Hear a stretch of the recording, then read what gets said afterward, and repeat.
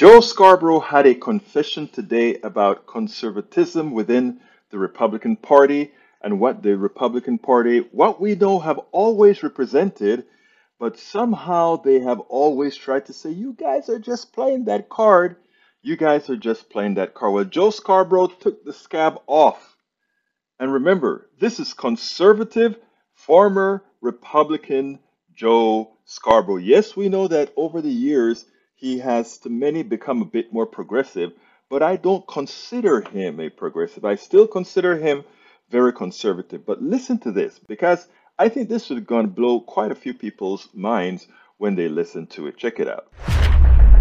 Over the past 6 years, the two things that have disturbed me the most have been the right's positions on race and my own churches, the evangelical churches' posture towards Trumpism and some of the things we've seen. I spent my entire life going on shows, going on Politically Incorrect at the time, going on Hardball, talking about how what Kevin Phillips and other people in the media were saying about the Republican Party and race were a lie, that the Southern strategy was an oversimplification, that my family, we were conservatives, and I explained why we were conservatives, why people in my community were conservatives.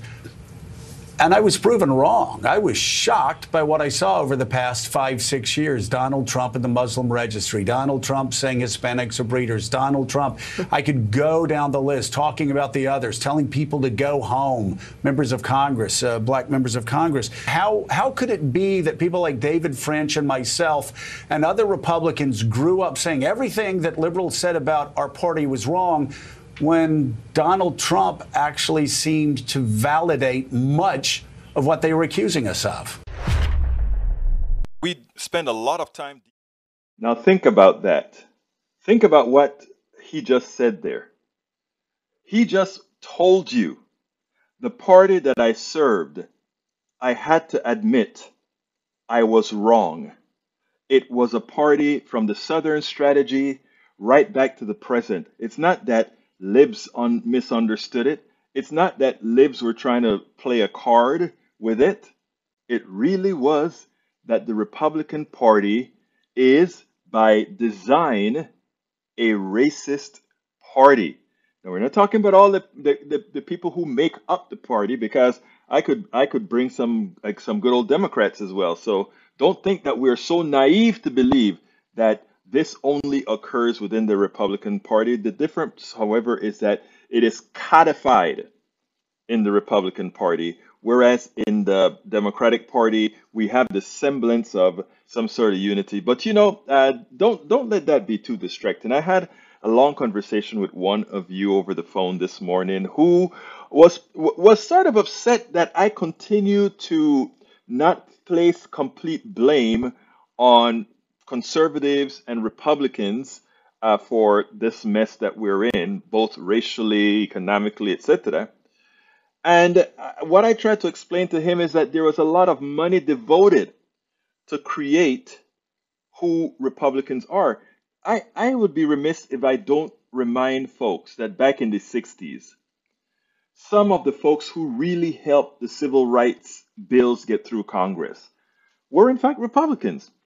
And the truth of the matter is that Democrats, there were some Democrats who then became the Dixiecrats, who then became Republicans, a complete switcheroo that occurred.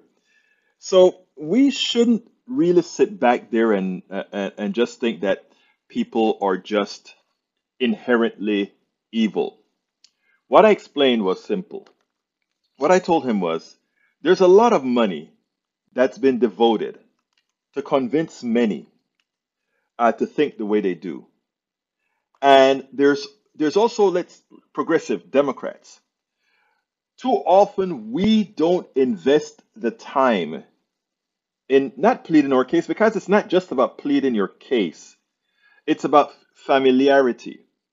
It is about making folks understand that you're in the same boat, you believe you're in the same boat. It's about not allowing them to see you as a stranger.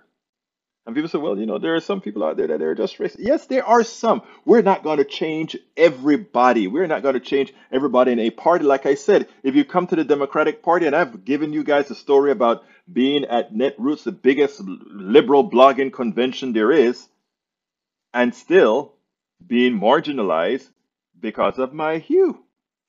I've told that story. So it is important for us as progressives. Remember, the progressive side, 50 plus 1 isn't enough, which is what I was talking to our good member here. 50 plus 1 is not enough. We don't have the luxury, because of the way we are distributed in this country, to simply win with a 50 plus 1 strategy. We always have to win with a super majority strategy. Otherwise, we give the mansions of the world, who are in the stalls of the plutocracy as well, the ability to change who we, or what ability to change what we are going to do, or what we need to do to move the progressive movement forward, to ensure that people are treated humanely, to ensure that people have the things that they need, from healthcare to childcare to family leave to student debt relief, all of that. So it's a good start that El Señor Joe Scarborough has admitted that reality, that codified within the Republican Party is a degree of implicit racism in code.